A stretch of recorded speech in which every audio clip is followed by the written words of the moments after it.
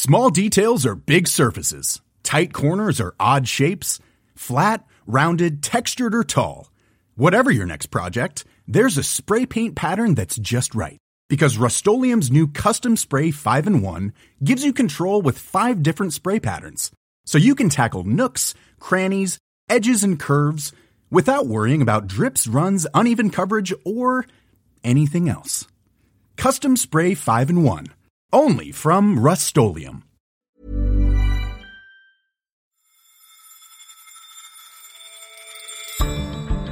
Saudi Aramco is again gearing up for its long-awaited initial public offering. What are some of the challenges the global oil company might face? No one has any idea what's going to happen with oil demand, and that just makes it quite difficult for investors to try to price oil reserves. And why a happy workforce may be the secret to success. It doesn't sound complicated now, but it was really a light bulb moment, and I took a microscope and a knife to my business and really rebuilt it from the ground up. Hello, you're listening to Money Talks on Economist Radio. I'm Simon Long, a senior editor here at The Economist. First, HSBC plans to restructure its business following a disappointing performance in Europe and the United States. HSBC's Asian business remains the driving force behind the company's profits, but its third-quarter results show the bank struggling in Europe and America. Its newly appointed interim chief executive, Noel Quinn, responded to the poor performance in a call on Monday. It is clear that while we have many parts of our portfolio that are performing well, we also have parts where the performance is not acceptable. It is now clear that our previous plans for both businesses are no longer sufficient given the softer revenue outlook that we now face. I'm joined by The Economist's finance correspondent, Mathieu Favard, who's here to tell us more about how the bank plans to respond to the challenges it's facing. First of all, Mathieu, how bad were these results? They were relatively shocking, actually, yes, you could say, because even though analysts did not expect, sparkling results, these results managed to disappoint analysts in quite a bad way. So if you look just at... But it's still making a profit, right? They still made a profit, that's for sure. But profits were down 24%, so nearly a quarter, and they were 14% below what analysts expected. Asia held up pretty well, but they made a loss in Europe. The US was not great. Their revenue also was down like a bit more than 2%, which was 3% below what analysts expected. And the return on tangible equity, which is one of the favorite ways to measure profitability, was at 6.4%, which was also far below expectations, which were at 9%. You say Asian business has held up quite well, which I suppose is a bit surprising. I mean, the clue's in the name, Hong Kong, Shanghai, we associate it with Asian business. And Asia, particularly its original home of Hong Kong, things have not been going very well. It is quite surprising. It's pretty good news for the bank because the bank makes nearly 90% of its profit in Asia. But like most banks, actually, most of its peers in Hong Kong, it's not been affected yet by the troubles there very much. But that could easily change. First, because you could have quality deteriorating as economic activity slows down. And second, because it is likely that if the economy slows down significantly, interest rates will be lowered, which will dent the margin of the bank. But how about China, more broadly speaking? That must also be an important market for what was once the Hong Kong and Shanghai Bank. And there the economy is growing much less fast than it was. That's an issue for the bank because obviously it constrains the level of activity it itself can do. And China is an important market for HSBC. The issue for HSBC is not just the economy, though, for China. It's the fact that recently it seems to have upset the authorities there, potentially because it played a role in the arrest of one of the big executives, the CFO of Huawei, a big Chinese technology company. The founder's daughter, right? Yes, absolutely, yes. I see.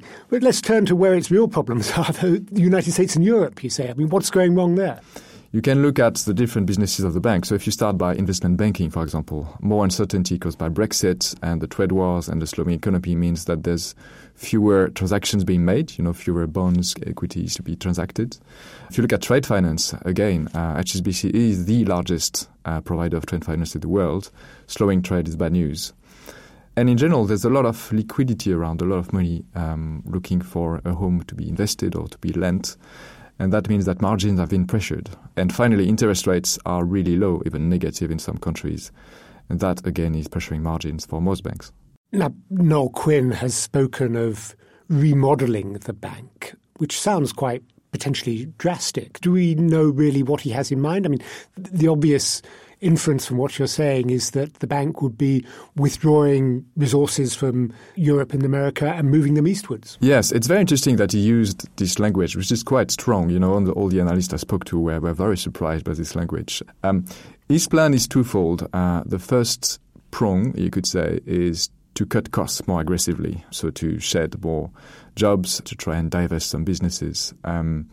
But is HSBC a notably fat bank in that sense? So its costs higher than its peers? Well, we hear that often, but analysts are very divided about that. So some people I spoke to say, yes, there is some low-hanging fruit that we can probably take away. But a few others actually said, well, the bank is not that bloated, and there's already been a number of cost savings. And in fact, in August, the bank announced that it would get rid of 4,700 jobs. And this is to be completed by the end of the year. So, they could cut more jobs. But indeed, you have to wonder whether there's so much fat that you can still take away. Just to give a sense of the scale of this, how many people does the bank employ worldwide? So that's 238,000. So, the figures that we're hearing at the moment are maybe another 8,000 to 10,000 jobs that could go. That's quite a lot for a bank that size. Okay, and what's the second prong? The second prong is to reallocate capital that is not producing good returns to places where it could produce better returns. Asia, presumably. Asia, presumably. But again, there are some places. China, at the moment, it's not obvious that it will be able to get in to very deeply and very quickly. The rest of Asia, for sure, is profitable for the bank, but it's already very exposed, in Asia. So there's only so much more, I suppose, it can reallocate to Asia. And then other countries within Asia that it's not very present in, so say Vietnam or Thailand, are not that big in comparison, to China or even India. It sounds from what you're saying, Mathieu, as if your reporting has led you to quite a gloomy view of the bank's prospects. It sounds gloomy. The bank is relatively resilient. You can see, as you said, it's still making profit. So at this stage, you couldn't label this as a disaster in the making. But it is true that what these results show probably is that what's in question is not so much the cycle we're in or a short-term event that could be easily reversed. It's more the model of the bank. And HSBC prides itself in being the first global bank with local roots. But maybe that's actually a problem. By trying to be everything to everyone, everywhere, it ends up diluted. Mathieu, thank you very much. Next, after years of delay, Saudi Arabia looks set to push forward with its plans to list the state-owned oil giant Saudi Aramco on the stock market. The idea was first announced by the Crown Prince Mohammed bin Salman in 2016, when it was thought the company would be valued at about $2 trillion. And though today's estimates are well below that hefty target, the IPO could still be the largest of all time. But Aramco faces challenges. In September, production of almost 6 million barrels of oil a day was halted after a massive missile attack on its facilities blamed on Iran. Charlotte Howard is The Economist's Energy and Commodities editor, and she joins me on the line from New York. Hello, Charlotte. Hello, Simon. Now, I understand you've been visiting Aramco in Saudi Arabia. How do they explain this long delay since that announcement back in 2016? Well, the company itself, on the record, doesn't like to give specific explanations for why the IPO has been delayed, but there have been many reasons for the delay. So to start, there's been and continues to be much disagreement over the valuation of the company. So Mohammed bin Salman, as you mentioned, has said that he would like a valuation of up to $2 trillion. Most independent analysts think that the actual valuation would be much below that. And then there are additional concerns that may have delayed the listing, such as fear that listing in New York might open the company to legal liability. Last year, there was huge uproar over the murder of Jamal Khashoggi in the Saudi consulate in Istanbul. And a year ago, it seemed unlikely that an IPO would proceed at all. And then much has changed, actually, in the past year to help move the IPO forward. Well, it is surprising in a way, isn't it, that it is going ahead now so soon after that massive attack on the facilities last month. You'd expect that to be a further cause for delay. So if you look at what's happened in the past year, there have been a few things to help accelerate the IPO. For one, in March, Aramco announced that it would buy SABIC, which is a huge petrochemical company that to date has been owned by the kingdom's sovereign wealth fund. To raise money for that transaction, it issued $12 billion in bonds in April, including in that process publishing a 489-page bond prospectus. And Aramco had historically been nervous about letting the world sort of pour over its books. But that bond prospectus was very happily read by investors around the world who lapped up those $12 billion in bonds. And so the bond offering was seen as a big success, and it made Aramco and the kingdom more comfortable with the idea of welcoming international investors. And then over the summer is when things really started to speed up with momentum building towards an IPO. So in August, the company had its first ever earnings call. In early September, the government announced that the chairman of Aramco would be replaced by the head of the sovereign wealth fund. And they also announced a new oil minister. And then you had these attacks on September 14th. And the company has worked very hard to try to convince the world that, it has the matter in hand. It can very quickly resume production with speedy repairs, and that it is a reliable supplier of crude to the world. But as you say, it was a factor that has helped sow a bit of uncertainty about the precise timing of the IPO this year. Now, you mentioned that most analysts thought that $2 trillion target was on the high side. But I also thought that there was a certain question of face involved, that Mohammed bin Salman and others did not want to drop it because it would be embarrassing to do so. I mean, have they actually formally done that, or do they have a new target figure in mind? There's not an explicit new target that I am aware of.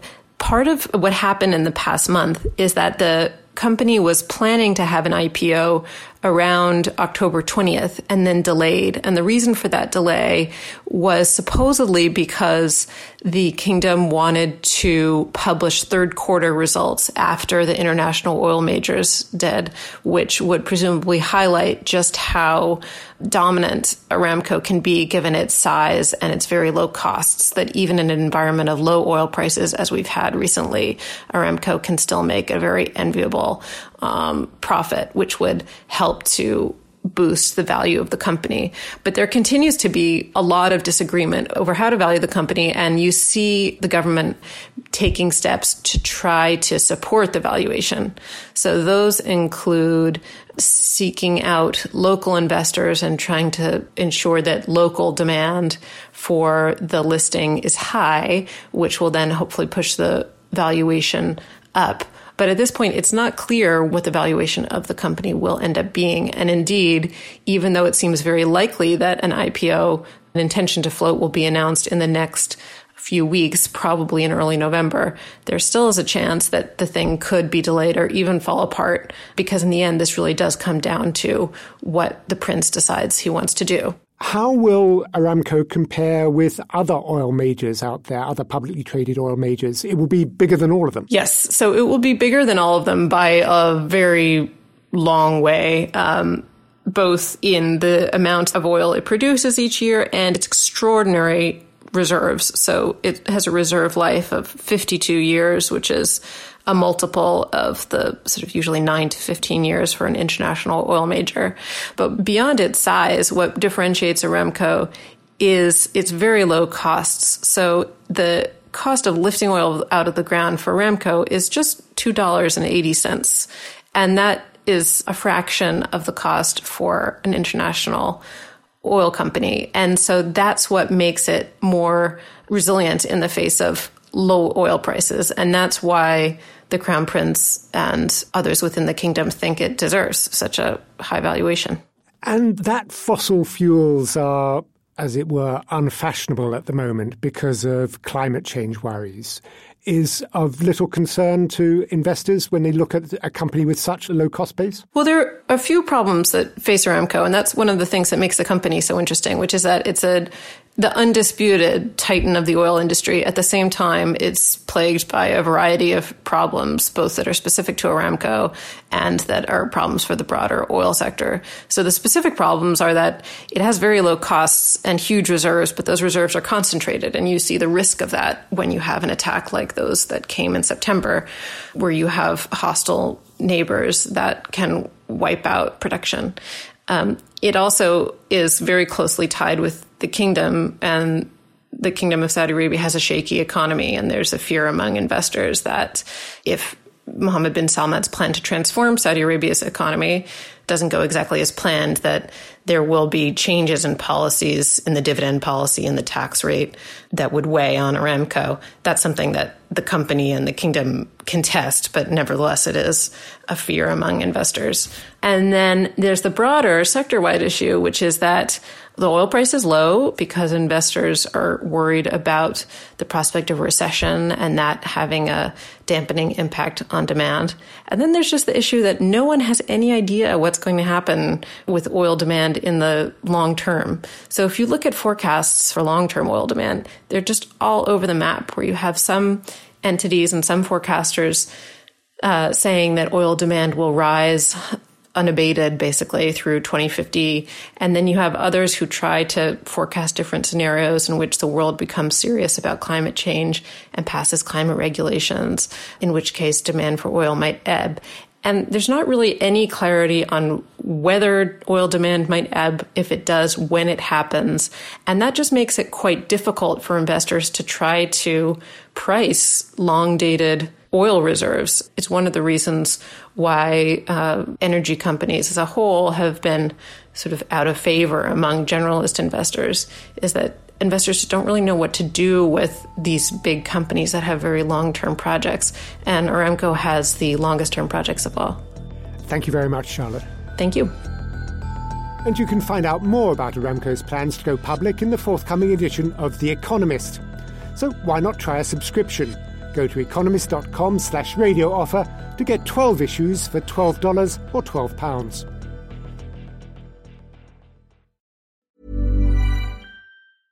Hey, I'm Ryan Reynolds. At Mint Mobile, we like to do the opposite of what Big Wireless does. They charge you a lot, we charge you a little. So naturally, when they announced they'd be raising their prices due to inflation, we decided to deflate our prices due to not hating you. That's right. We're cutting the price of Mint Unlimited from $30 a month to just $15 a month. Give it a try at mintmobile.com/switch. $45 up front for 3 months plus taxes and fees. Promo rate for new customers for limited time. Unlimited more than 40 gigabytes per month. Slows full terms at mintmobile.com.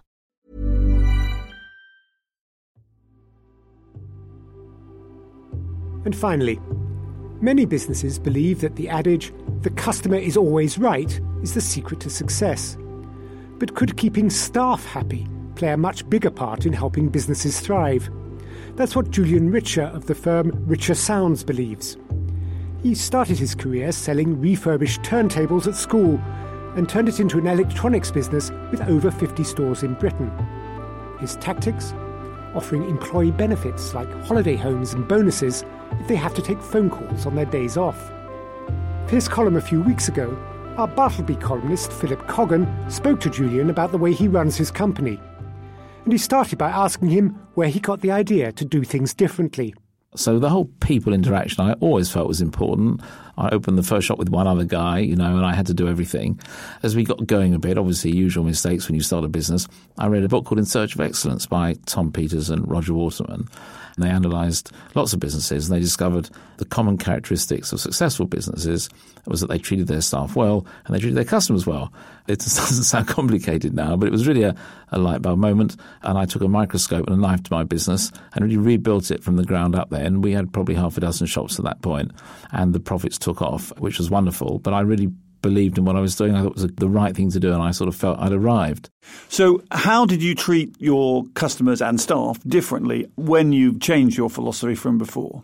I've been doing this 40 years, from the age of 19, since I had the first shop, to I was 60 early this year. I've learned a lot of things. I guess the overriding thing I've learned is that they're two completely different outputs one can observe in people depending on how one treats them. And Reading in Search of Excellence really opened my eyes to that. And then, the companies they analyse were huge organisations and corporations, so I had to take the formula and build it accordingly and to come up with a bespoke version for us. But typically there's sort of 5 components to my theory of motivating people, and I subsequently wrote a book about it. So the first one is work should be fun. I'm not suggesting my colleagues whistle to work every day, but it makes a difference if they enjoy what they do. We have our holiday homes. We have 12 holiday homes that we're proud of, and over 70% of our entire workforce use at least one holiday home per year. They use them rent-free, and they just pay a small amount towards the benefit in kind, which they're taxed on in this country. Secondly, I think recognition is very important. Saying well done and thank you to employees is something even I don't do as often as I should, of course. Naturally, bosses find fault, so I think we should all try and do more of that. Thirdly, we should communicate with our people, and we should listen to what they've got to say, particularly if they're not happy, and particularly if they've got good ideas for the business. Let's use them. The fourth component is rewarding what we want to achieve. So many businesses want great customer service, but they reward sales, and therefore employers are at best confused by that. It's not clear. So we believe we want our people to give great service. We make sure we reward great service as well. And the fifth one is loyalty. When the chips are down, if the employer is there for you, it means a lot. And in terms of treating the customers differently, you're saying by focusing on customer service rather than sales, it's not kind of high-pressure tactics? Absolutely. So I always tell my people we want customers for life. Now, that might mean telling them, don't buy that today, sir or madam. It's not the right thing for you, or save a bit more money, or spend less money because actually you don't need to spend that much. And the loyalty that brings us is fantastic. I meet people all the time. I tell them what I do, and they tell me of an experience they had when one of my colleagues did just that. So this concern for customers' loyalty long-term, or wanting, really caring about them and selling ethically. I know it sounds a bit weird from a capitalist, but I believe if we're honest with our people and give great service, you're unassailable, particularly if you combine it with value for money as well. Great. And then, having made a success of Richer Sounds, you started becoming a consultant at bigger companies. So Asda is one that you feel you had a particular effect. We live outside York, in Yorkshire, and a friend of mine said, I want to bring this guy to supper who's just moved up here. And it turned out he was Archie Norman, who'd just been given the job of running Asda in 91. And I just talked about what I believed in, and he took a lot of notes. At the end of it, he said, would you come and have lunch with the board? And I said, yeah, sure. And then they asked me to advise them, to work with them on the people stuff, which I really enjoy, which is cultural change, staff motivation, customer service. And I found it really, really interesting that all my ideas, the 5 areas I've just mentioned, were really relevant to what they did, even though the workforce was completely different. So as you mentioned, you've reached the very distinguished age of 60, and you made a big decision earlier this year to sell 60% of your holding in the company. Now, you did it in an unusual way. Can you talk me through how you did that? So my father dropped down dead at 60, and I have a wonderful wife, but she will admit she's not madly commercial, and she was nervous about me predeceasing her and what would happen, because as you know, the banks get twitchy, the credit insurers get twitchy when the founder snuffs it. So I decided it was time to transfer ownership of the business to an employee ownership trust. So I could have sold the business, which I didn't want to do. And so far, I'm really pleased I did it. So I've transferred 60%. And yes, there's a payment. I've had an initial payment already, and the rest I've deferred for a very long time, over 15 years. So only if the company is successful and can afford it will I get more money. I don't need the money, thank God. I've got more than I need. And I gave, I think, about 40% of it straight back to my colleagues as a celebratory thank you bonus. And they each received £1,000 for each year of service, which made them very happy. It's an unusual example. And you feel that this approach of ethical capitalism, could apply more broadly. Treat people well and good results will flow to the company, essentially. Exactly. I really do think that. First of all, I sleep better at night, and I think it's the right thing to do. But my business has prospered. I absolutely believe that because I treat myself well and my customers well. And I think all stakeholders, we pay our suppliers on time. It's not rocket science. If you pay them on time, you're going to get more deals from them. So I think that's absolutely recommended for businesses to do that in a voluntary capacity. But I think the state needs to get firmer with those that don't.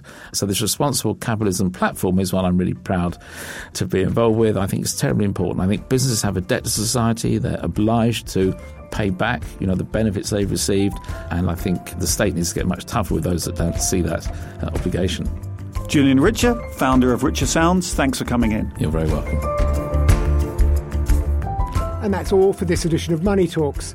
I'm Simon Long, a happy employee. But of course, your happiness matters much more, so don't forget to rate us on Apple Podcasts or wherever you listen. In London, this is The Economist.